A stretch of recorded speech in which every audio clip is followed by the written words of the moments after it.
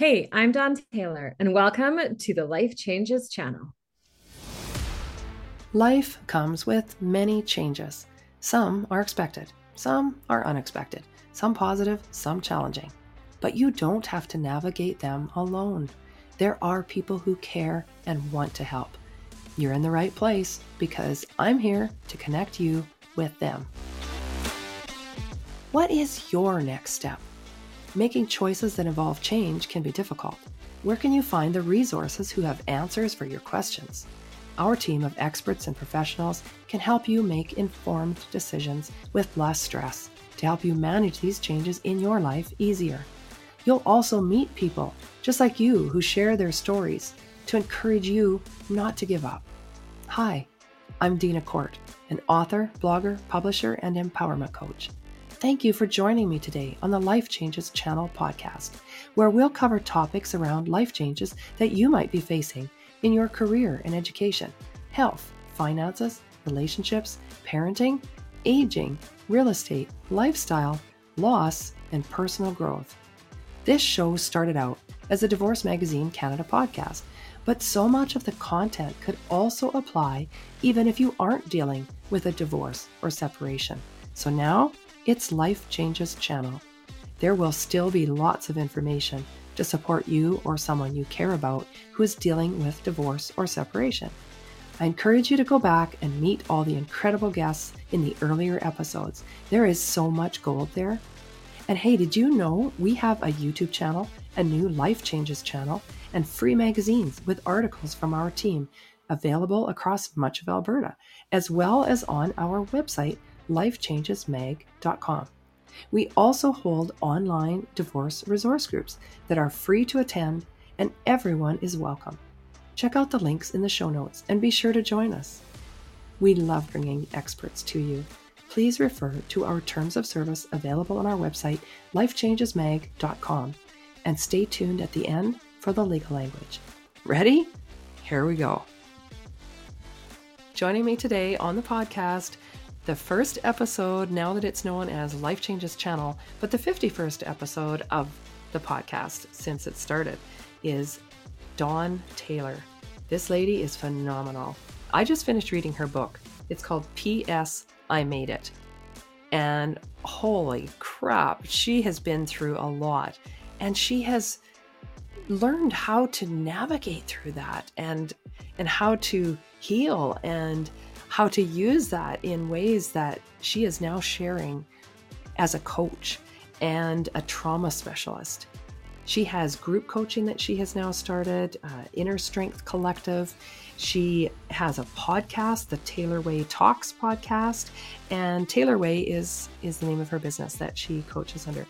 She is an absolute angel as far as leading the way, helping people deal with trauma and not just giving, this pat answer of, well, you can just figure it out. You'll be okay. Let's just forget about the past and let that go and move on.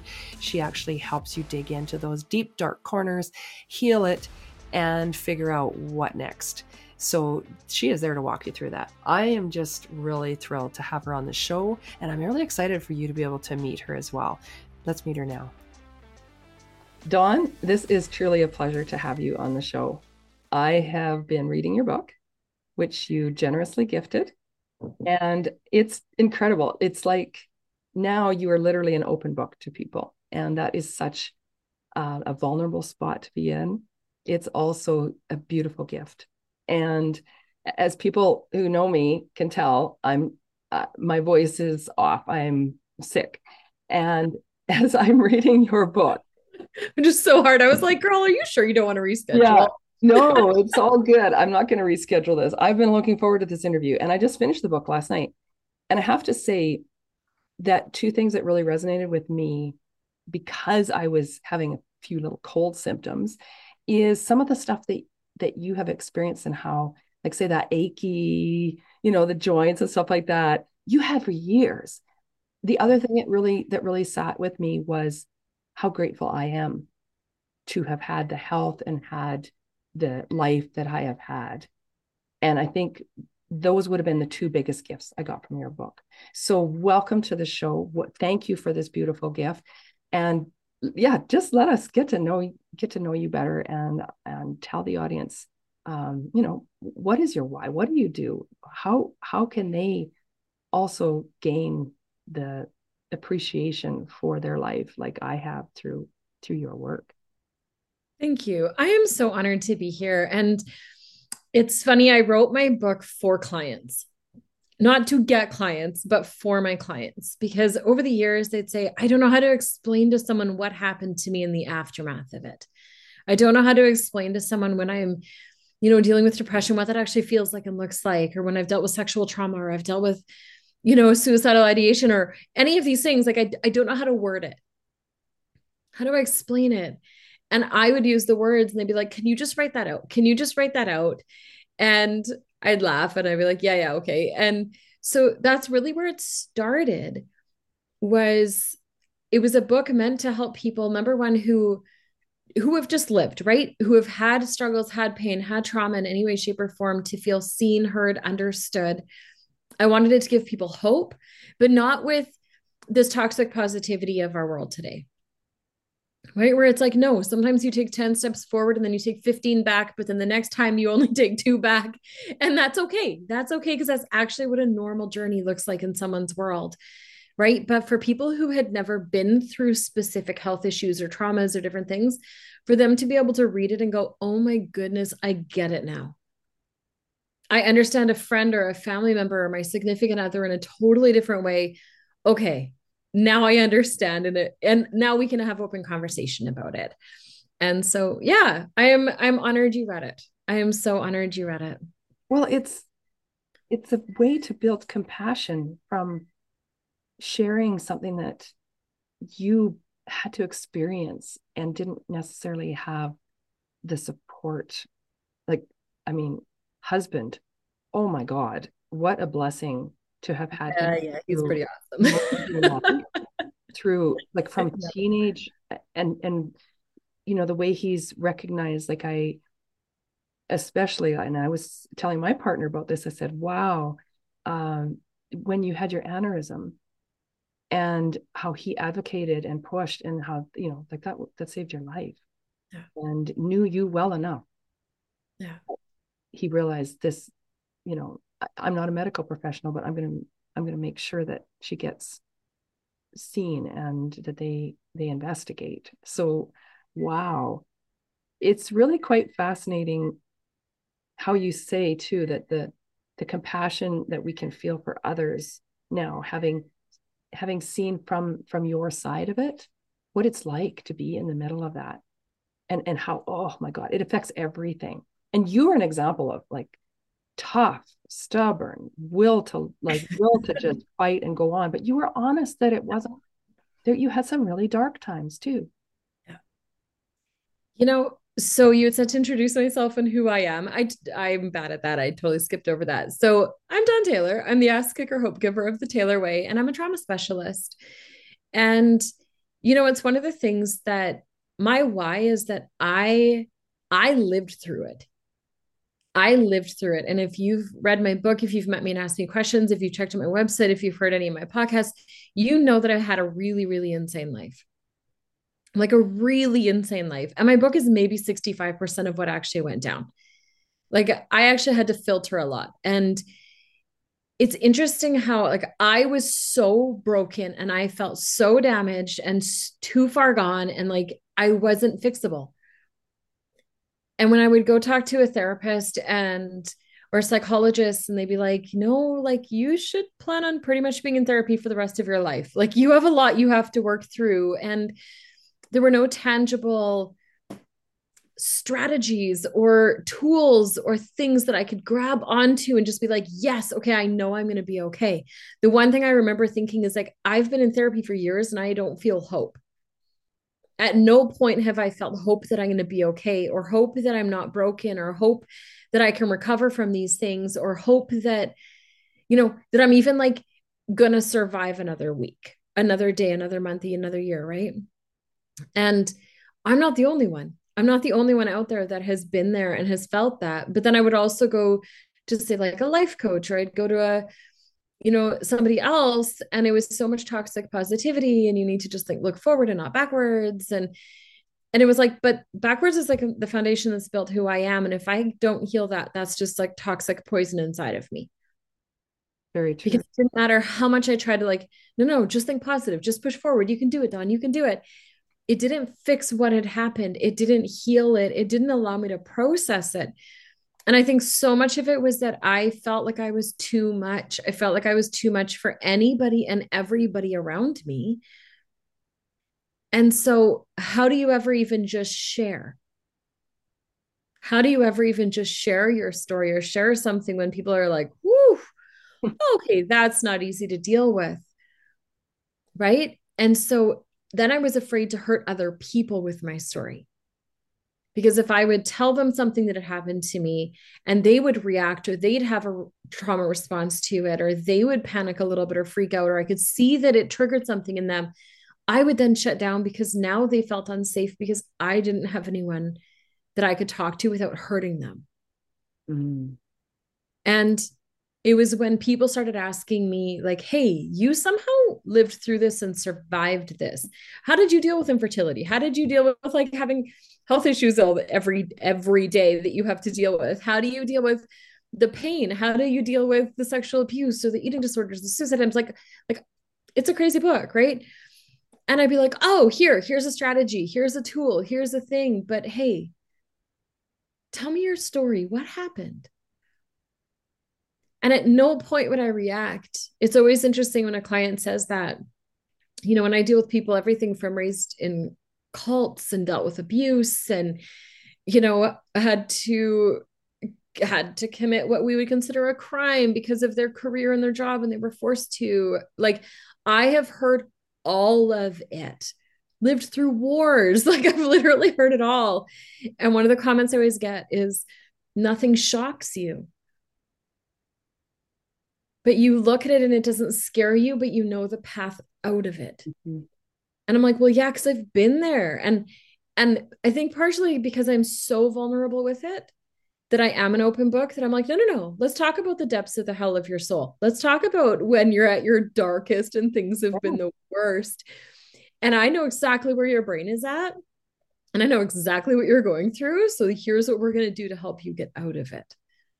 What's amazing is that you are creating that space for people where you have been, where they are afraid to look at those dark corners, and they're also terrified to share it because they will see that shock, they will see that response, and they don't want to hurt or scare other people. They don't want to be too much, like you said.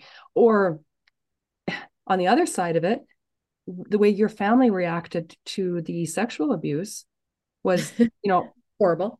ignore it, like it didn't happen, and put it aside and just move forward. And again, ignore it. So you can't ignore it, but you also can't, like, just you need to heal it, right? So what's really cool is that you are using what happened to you, the hard, dark places that you found yourself in, and you've taken that, and you're creating beautiful spaces for others who have that in their lives, whether they're running for it or they're ready to face it, or they don't know how to work through it because they've seen the fear that or the triggering. And I love that you want to know people's stories. I hammer that home all the time. I'm a connector and creator. I'm curious. I want to know people's stories. And there's so much to people that our first impressions misinterpret or have no way of knowing. And if we can dig in, it's not like, how could you do that? It's what's happened to you. Yeah. Well, but I think a lot of people, we feel, so I did a podcast a while ago and it was on how the self-help industry is actually causing more harm than good. And I see this a lot, and this isn't a dig against anybody who's in this industry who genuinely is trying to help people. But one of the things that I see a lot of is that people they haven't done the work. They haven't done the work to heal themselves and to deal with those corners. So how do you guide someone through their corners? right? Because now you're just walking beside them blind, trying to lead them through something that you've never been there, right? And so there's also this toxic positivity around like, no, you just need to be grateful and you just need to have gratitude and you just need to be thankful and you just need to, manifest your way out of this and just look forward, just look forward, just look forward. And so then when people can't, Yeah. right? When they can't because their trauma is so big or so dark or so deep, and trauma is interesting. There's no scale. There's no, oh, that's a big trauma. You get more points for that one. Or, oh, that's just a little baby trauma. No, a trauma is anytime your nervous system was jarred, right? And it left a massive impact. Anytime where it added like an adaptation to you, right? Where it's like something happened. And so now I have a new filter. Now I have a new adaptation. Now I had to shift something in who I am to survive something. Right. Right. And that is what sits in our body. That is what literally scientifically sits in your cells of your body. And so when we are so busy going, but I should be healed already, but I should be doing better because look at what that person's doing and how well they're doing. Right. I feel like one of our biggest struggles right now is that there's just a lack of authenticity. Mm-hmm. There's such a lack of authenticity when it comes to like, no, the healing journey is going to suck. Right. Like I often tell people, I'm like, sometimes it feels like you're ripping off a body sized band aid.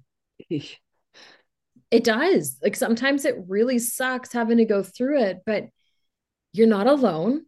I'm going to be walking right with you through this and guiding you through this. Right. I'm there. What do you need? Right. How can I support you right now? And it's, it's looking at it in a different way. And if I could change one thing in this world, it would be the shame we feel over the trauma we haven't healed. The shame we feel that we aren't at the same level someone else is at, or we're not showing up as happy as somebody else is, or we're not like, oh, I did this amazing weekend retreat and now I feel like $1,000,000 and I'm totally healed from everything. And you're like, wait, I'm not. What about me? Right. And we're so busy judging our journeys based on what somebody else's journey is. And I'm not saying someone can't be healed in a weekend retreat. Maybe they were. Maybe that's everything that they needed. But for the person that's like, no, I'm really angry. No, I'm really hurt still. No, I need to like I do rage work with clients, right? No, I'm not getting over this and I don't know how to get over this and I don't know how to walk past this in this situation right now. There is help out there. There is support out there. You're not broken. You're not too much. You're not right. Like you 100% can get healing and do amazing. But you can also have days healed, right? And yes, I do think that you can be healed. You can have days that you're healed and still wake up and have a rough day. And it doesn't mean that you're not healed. It doesn't mean that you undid something. It doesn't mean that you backtracked on it. It doesn't mean any of those things. It means you're actually just living a very, very human, real experience. And the greatest gift ever, I said this to my nephew yesterday because he was just like, ugh, today sucked. And I said, you know what's amazing about every day? And he goes, what? And I said, we get to go to bed and try again tomorrow. And I said, how amazing is that? Right? Like, how incredible is it that we get to do that, that we get an opportunity to start again? I said, and that today doesn't have to dictate tomorrow, which doesn't have to dictate the day after.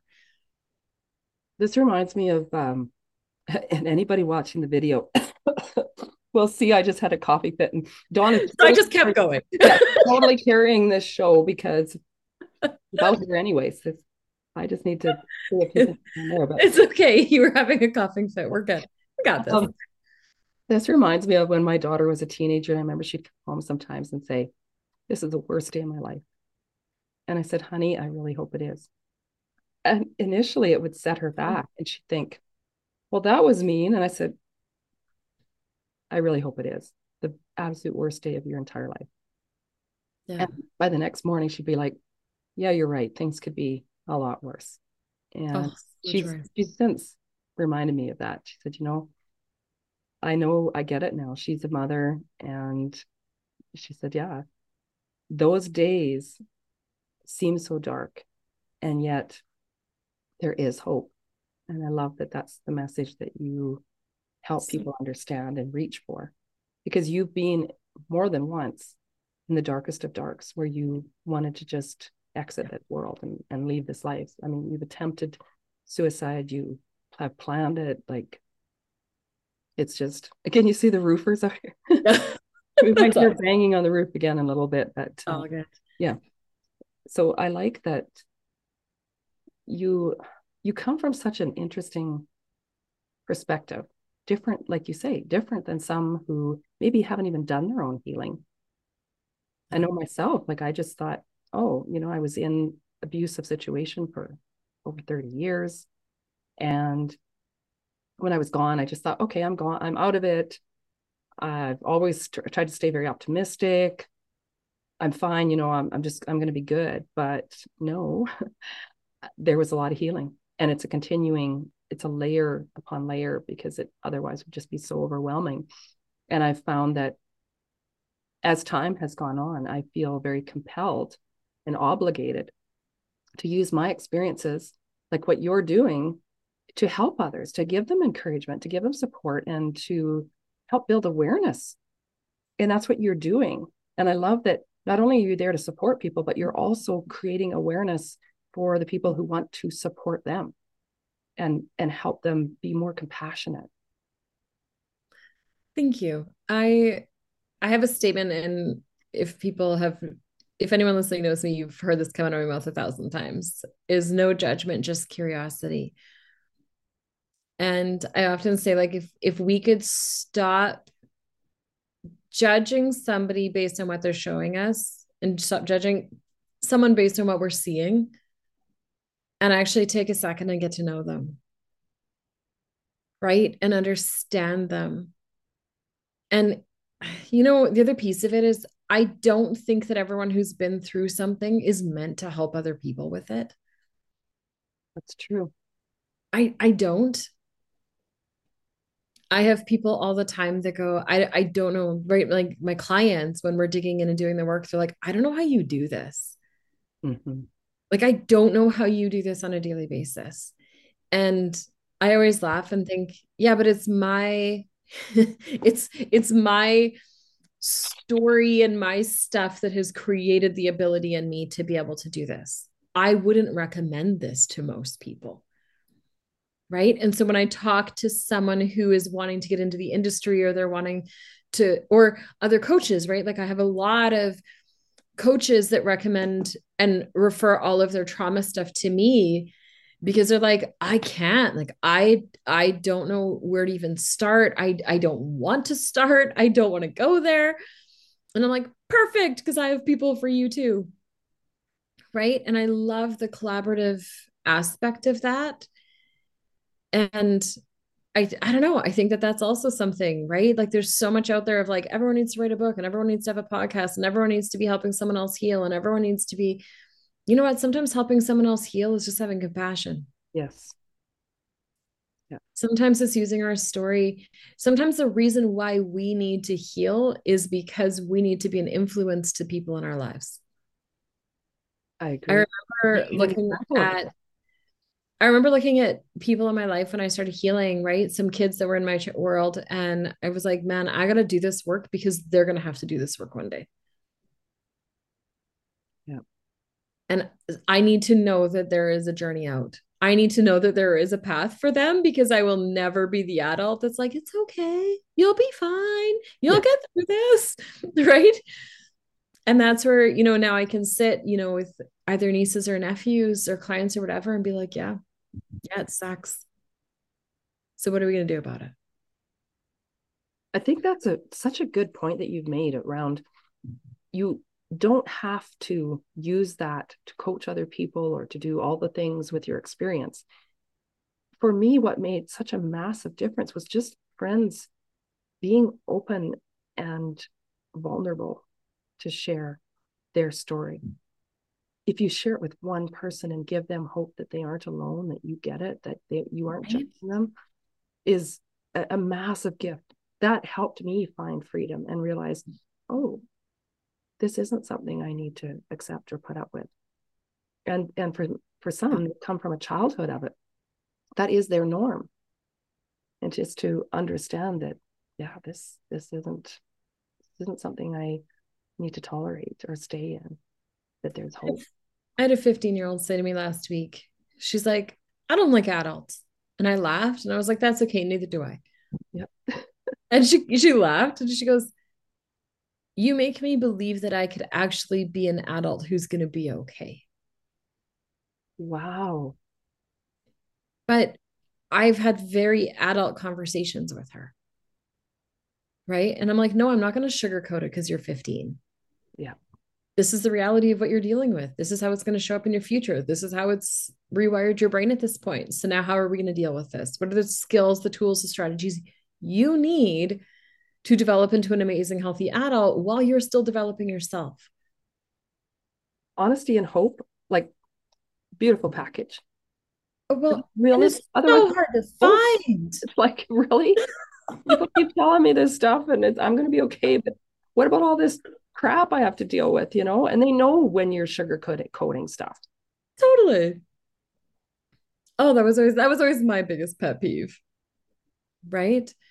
So for anyone who's listening, it's like multiple things. Number one, it's never too late. Till you're in the ground, it's not too late. It's not, we're never too old to change. We're never too jaded to be healed. We're never, none of it. Get rid of all of that bullshit in your head.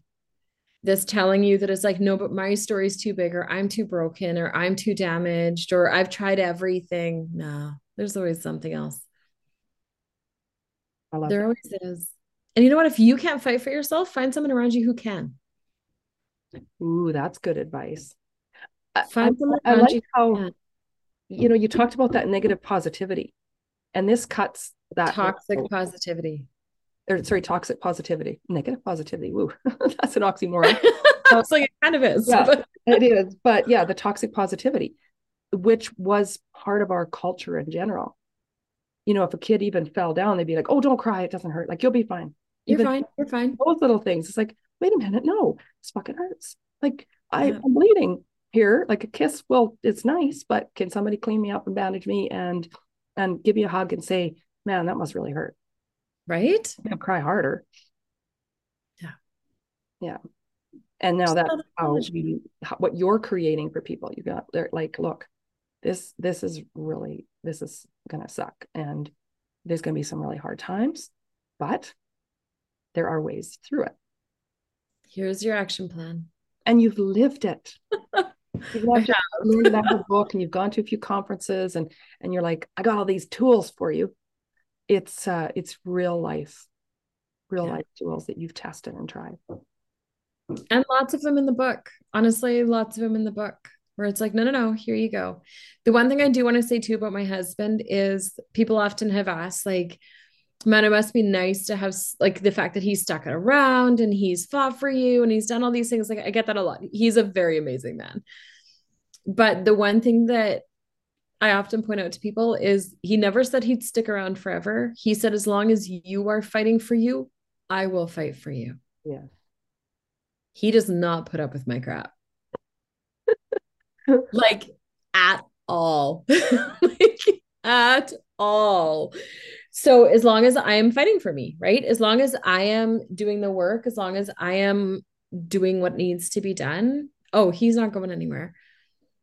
But this hasn't just been one-sided. You've supported him as well. Yeah. We have for each other. Mm-hmm. And for us, that's what we added into our wedding vows. Right? And not, it was really cute actually. The morning of our wedding, we snuck away from we were like barely 20. Like he was 2 days before his 20th birthday. We were kids. And we snuck away from our people in our little rooms on the opposite sides of the church. And we met and hid underneath the stairs in this little like nook. It was this little storage room that wasn't used under the stairs. And we sat in there and my hair was done and I had my headpiece in and I'm in like jeans and a t-shirt and he's in jeans and a t-shirt. And we like hid under there and we talked. And a few of the things that we had decided was like, number one, divorce wasn't an option, that we would fight to the death for it. Obviously, we're now adults and we know that life is a bit bigger than that.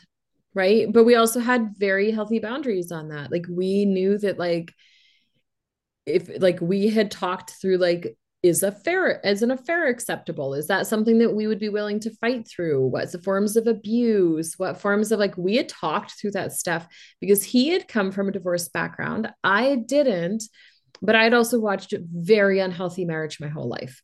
Right. So we had like, even at 19 years old, we were having these conversations on like what we were okay and not okay with in our relationship. But on that day, one of the things that we, thank you, I think we're kind of crazy, but we did. And I highly recommend every couple does. But one of the things that we did talk about under those stairs was, I will fight for you as long as you fight for you. But the minute you give up on yourself, I'm out. And we both said it to each other. And it was like in sickness, health, for richer, for poorer. And, we did the traditional vows. We did the 100% promise to love and obey. Like we hardcore traditional vowed it. But all of those meant also, though, not just till death do us part, but till death in a form of when you stop and you start dying. When you stop fighting for yourself, when you give up on yourself, because if you give up on you, you're giving up on us. And both of us refused to be in a marriage that was 100% one-sided in that way. And so we've had our times. I mean, we've been together, 27 and a half years at this point? Like it's been a long time. And we had a situation a couple years ago where it felt like he was giving up on his health. And I was like, you have decisions to make because I'm not doing this. The minute you quit. And he was like, nope, that was our vow. And things changed. Right? Like this still to this day, we have very, very firm boundaries and rules on it. And what a healthy way to be inspired and incentivized to look after yourself, to continue to look after yourself. You're doing it as a team. But do you think that, so I said this a little while ago and it pissed a lot of people off. So I'm going to say it again because welcome to me. I made a comment to someone and I said, I don't think that our pain, and I don't care if it's PMS pain or menopause pain or emotional pain or whatever, is ever a justification for abuse. Never. It's not. Is zero justification for abuse. In any way, shape, or form. And so I think that neglect is a form of abuse. Mm-hmm.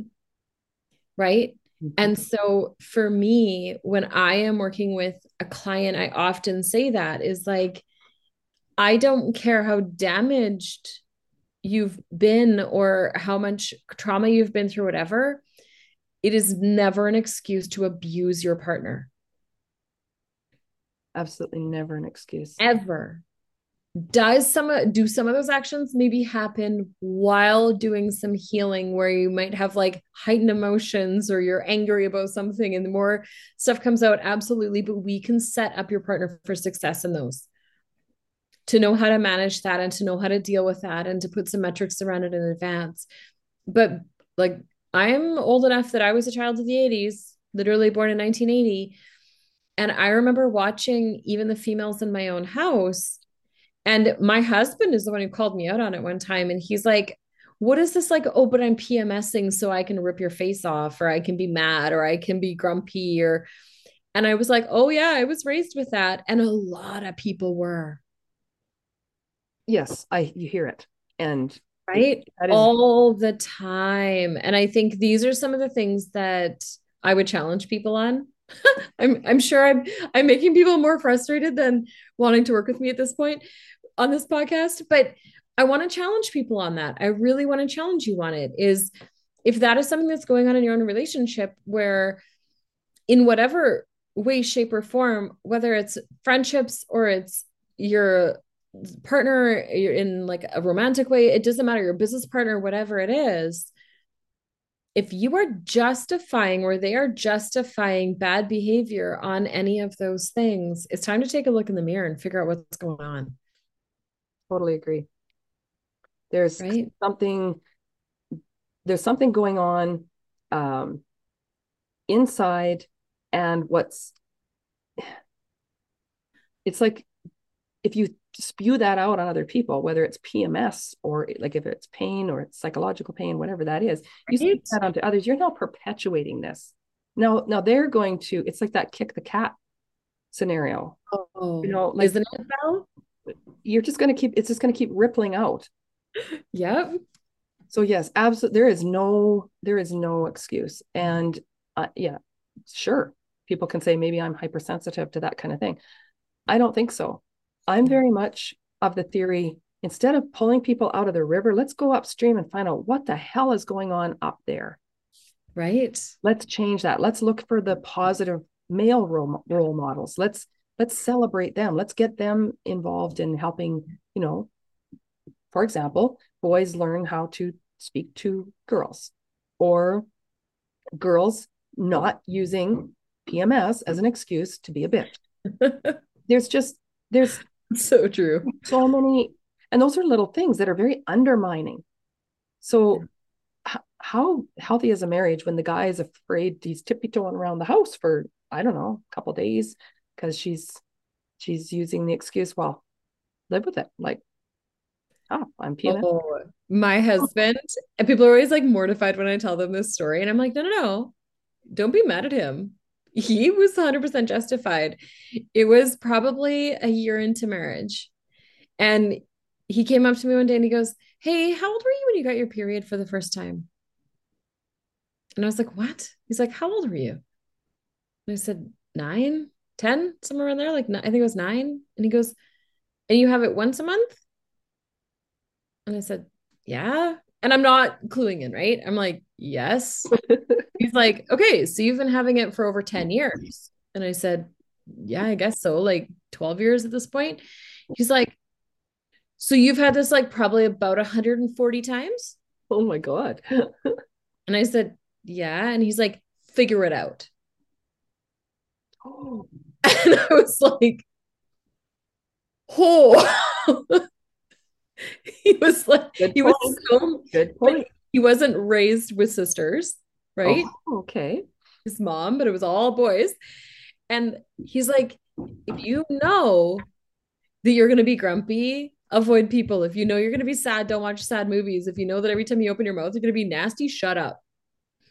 And I remember standing there and looking at him, and I was furious.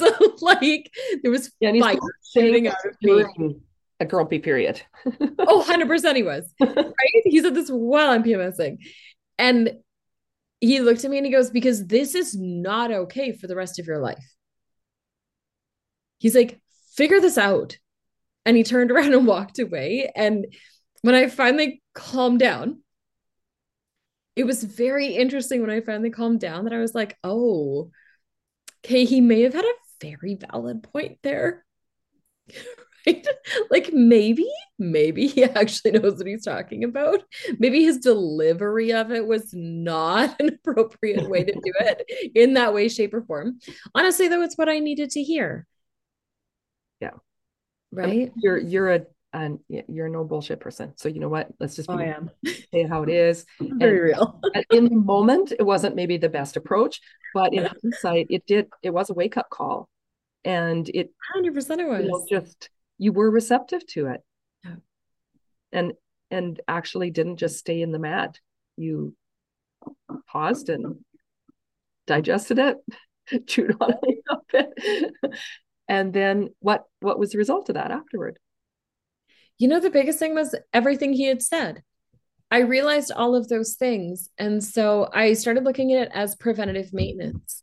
Where it was like, okay, so knowing about every month when I'm going to get my period, I know that these are the 10 days in advance that I get a little bit testy. Right. So in those 10 days, who are the people I avoid? Who are the people I hang out with? Yep. right? Like if I know you're a problem and I'm putting you in those days, I'm choosing to torture myself, right? That's nobody else's fault. But also, I would get very quiet. I would shift the music I was listening to. I would shift the books I was reading. I would shift the TV shows I was watching. And I would do things that calmed me more.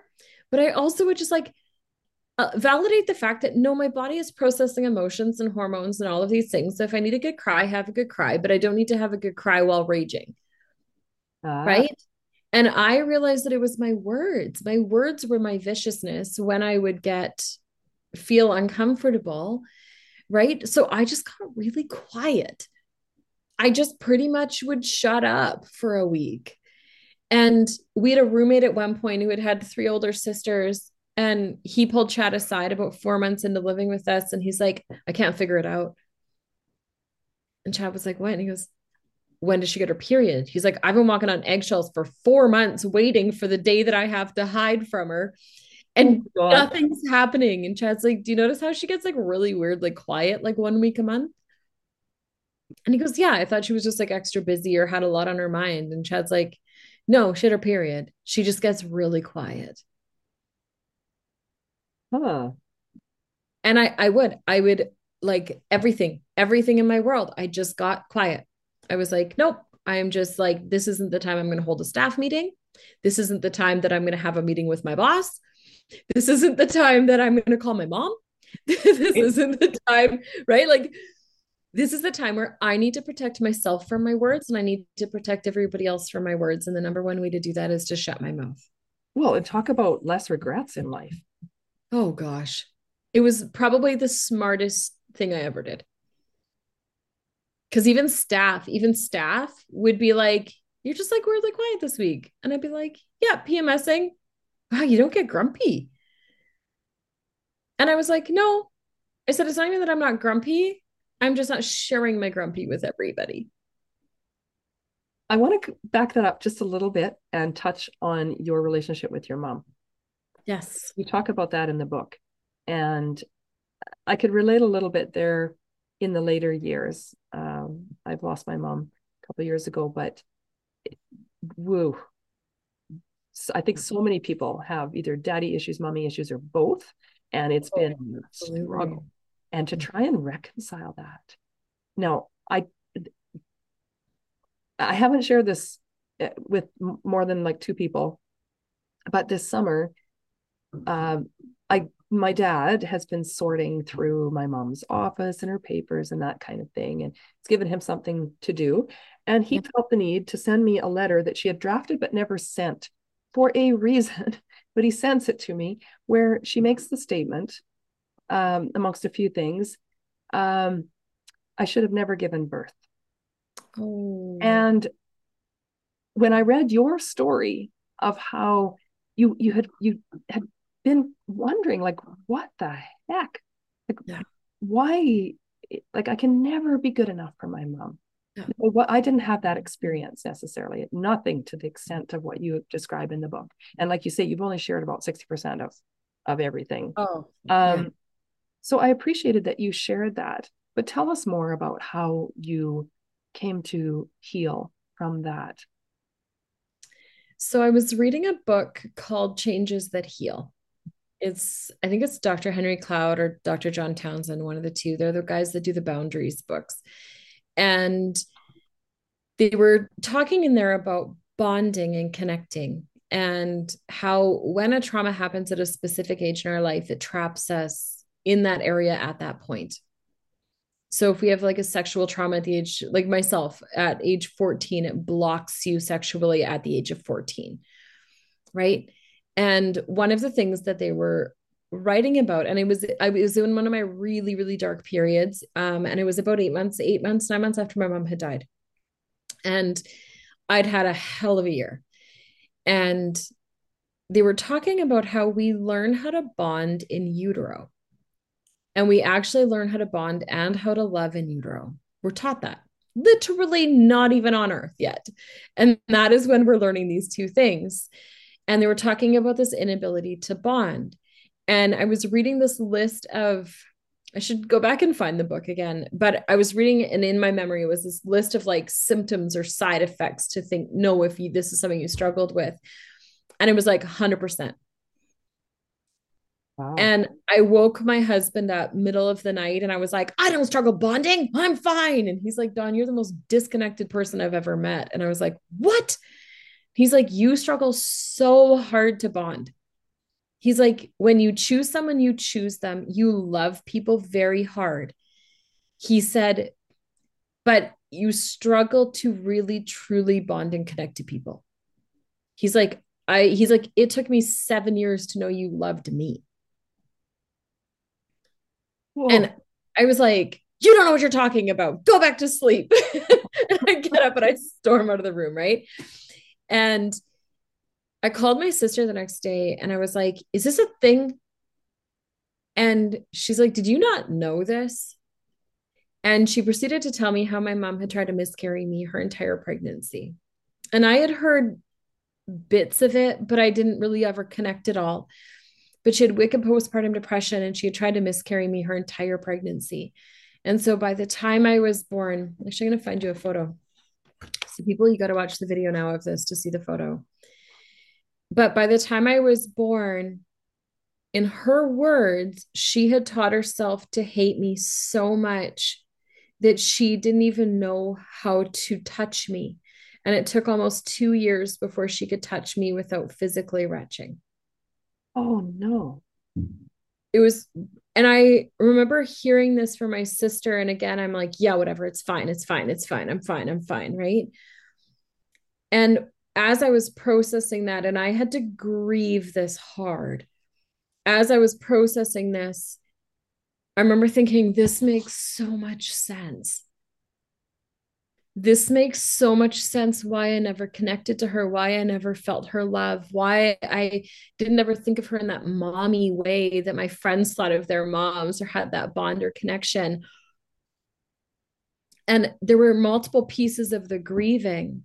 So, one, I had to deal with the rejection piece of me, right? To be born into a spirit of rejection, to be born into this inability to bond, right? It was, and it's still something that to this day, honestly, like the mom piece of it's fine, but it still comes up every once in a while on the rejection where I'm like, oh, that's bugging me again. Okay, well, there's a different layer there, and that's fine. I got to figure that out now, right? It'll still come up once in a while, but the biggest was I had to grieve my mom and allow myself to be mad at her and grieve the relationship that should have been and the relationship that could have been, and not just be like, oh no, she's gone and it's fine and I need to move past. Like, I full on like raged at her and I wrote nasty letters and went to her graveside and I laid there in the dirt and cried on it and kicked the tombstone. I'm sure there's a problem with all of that. So I'd be upset, but I had to, like, I really, really had to process that. And part of my healing was that I went to my dad, I went to my mom's sisters, I went to my mom's parents. Probably the most important person was my mom's best friend. And I talked to them about, I need you to talk to me about my mom and what she thought of me. What were her struggles with me? What were her actual thoughts of me? Where was she coming from? Because I really needed to understand her. And I needed to understand her pain. I needed to understand her anguish. I needed to understand what would cause someone to ever go there. What a journey.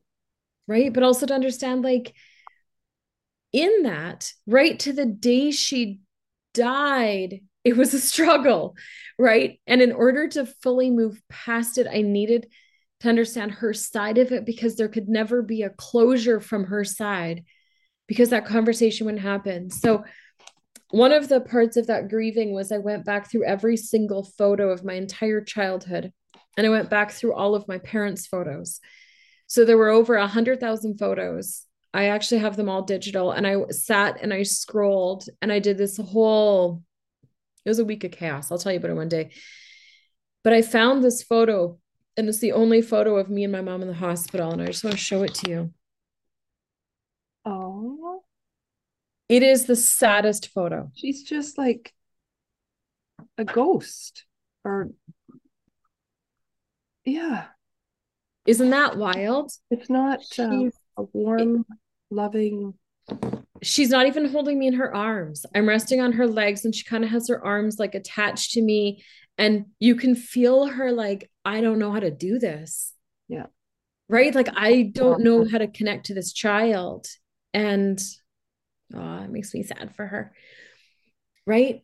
yeah. And that was one of the photos that I was like, oh, okay, this actually really started at a young age for me. Dawn, when you say that that makes you sad for her, that is a testament to the work you've done, the journey that you took to understand her and her story, and not just the rage that it built in you. Thank you. It's taken a lot of work to heal that relationship. And I still go back and talk to her best friend every once in a while, and we'll be like, hey, did she ever talk to you about this? Did she ever bring up this? How did she deal with this? And she struggled at first having these conversations with me because she's like, Dawn, I don't want to hurt you. And I was like, no, no, no.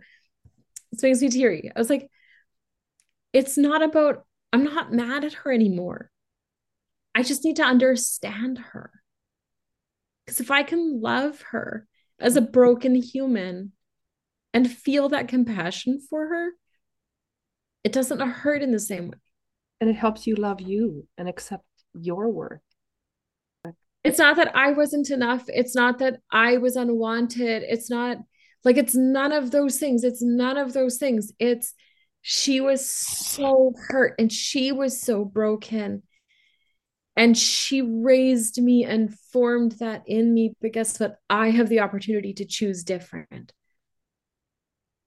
I have the opportunity to do something different and Well, to heal that. And you know, I've said to people like my life got better the day my mom died.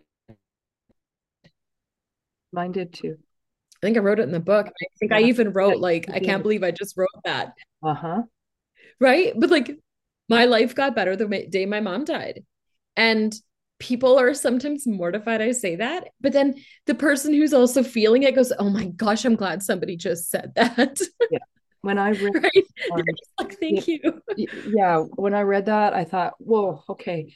Because I've had conversations with people around abuse, and they hesitate, and they say, there was times that I went, wish he didn't come back from that trip, wish that plane went down. They went, oh my God, thank you for saying. Yeah. I've lived with this guilt that I even had those thoughts. And when you said that about your mom, I just thought, okay, many, many, many people didn't know the complicated relationship we had, especially in the last years.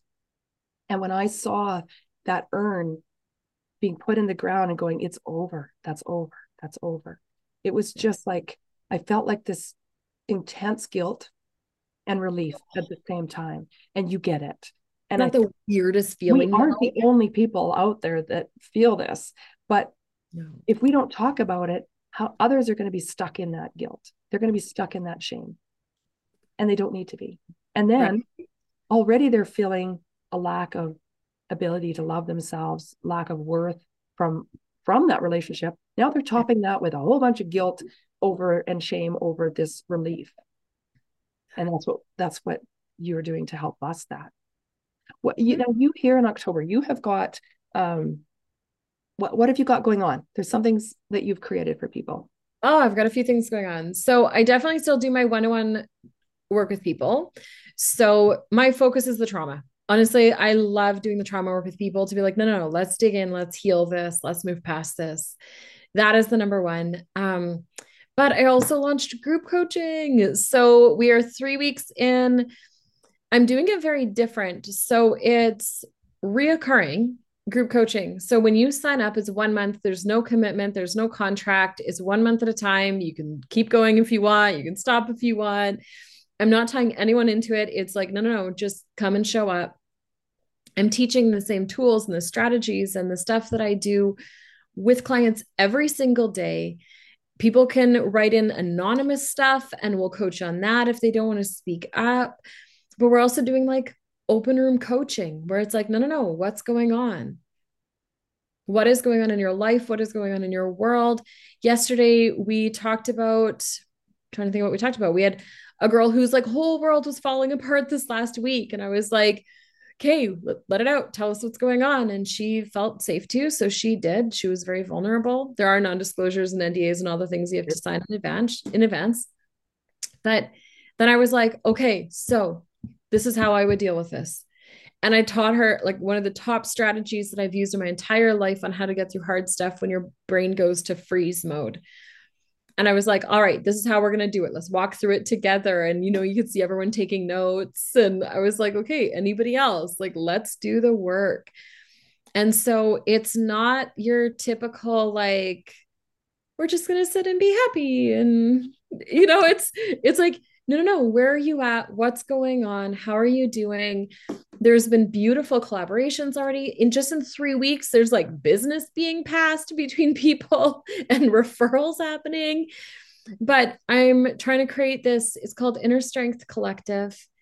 And I'm trying to create a space for people to go to where it's like, no, I can be supported, I can be held up, I can be loved. And at a really very, very, very reasonable price point, it's $197 US a month for 4 times a month. It's an hour.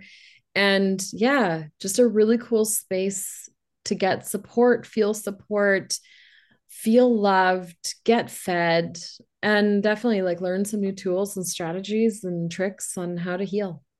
Well, and for anyone who's resistant to do any group type of healing or work in this way, I actually just recently interviewed a child psychologist from the US, and he was saying that what really turned his work around was when he started meeting with teens in groups. And they realized for the first time, not only was this something that it wasn't just an appointment their parents sent them to and they just sat there and were told, I hear you, I think you're saying this, whatever that would be from a professional, they heard from peers that they weren't alone. And then they would share, well, this is what works for me when I'm feeling really down. Or there is such strength in group work. So that's a beautiful thing you've done. No, people can be anonymous, right? So we've had people send in through an anonymous Google form where I don't even know who it is, where they can send in and be like, hey, this is what's going on in my world. This is what's happening. Can we talk about this? And then that's what we work on. And we will have all that information in the show notes. So people will be able to contact you, reach out, check out your program to you directly. And as well as a link to get your book. So I'm just so grateful that there is an ass kicker, hope giver, Dawn Taylor out there who has been there and is going to help walk someone through their healing and through their dark places to a place of hope. Thank you. Amazing. Honored to be here. Hopefully you heard something today that helps you wherever you might be in life. Do you have questions or a suggestion for a topic you want to know more about? Let me know. Check the show notes for all the contact information. Follow this podcast and find us on social. Know anyone who might find this information helpful? Be a friend and share it. And hey, thank you for hanging out with me today. Keep smiling that beautiful smile. The world needs your sunshine. It means a lot that you spend this time with us and meet our experts and professionals who can help you through whatever life changes you're facing. Please refer to our terms of service available on our website, lifechangesmag.com. The link is in the show notes. Our disclaimer: Divorce Magazine Canada, Life Changes Magazine and channel, and divorce resource groups are intended to educate and provide quality, credible resource information. The contents should not be used as factual until consultation with the appropriate professionals for any guidance. Divorce Magazine Canada, Life Changes Magazine, and Life Changes channel, as well as the divorce resource groups, do not constitute endorsements for, nor liability for any claims made in the presenting of this information.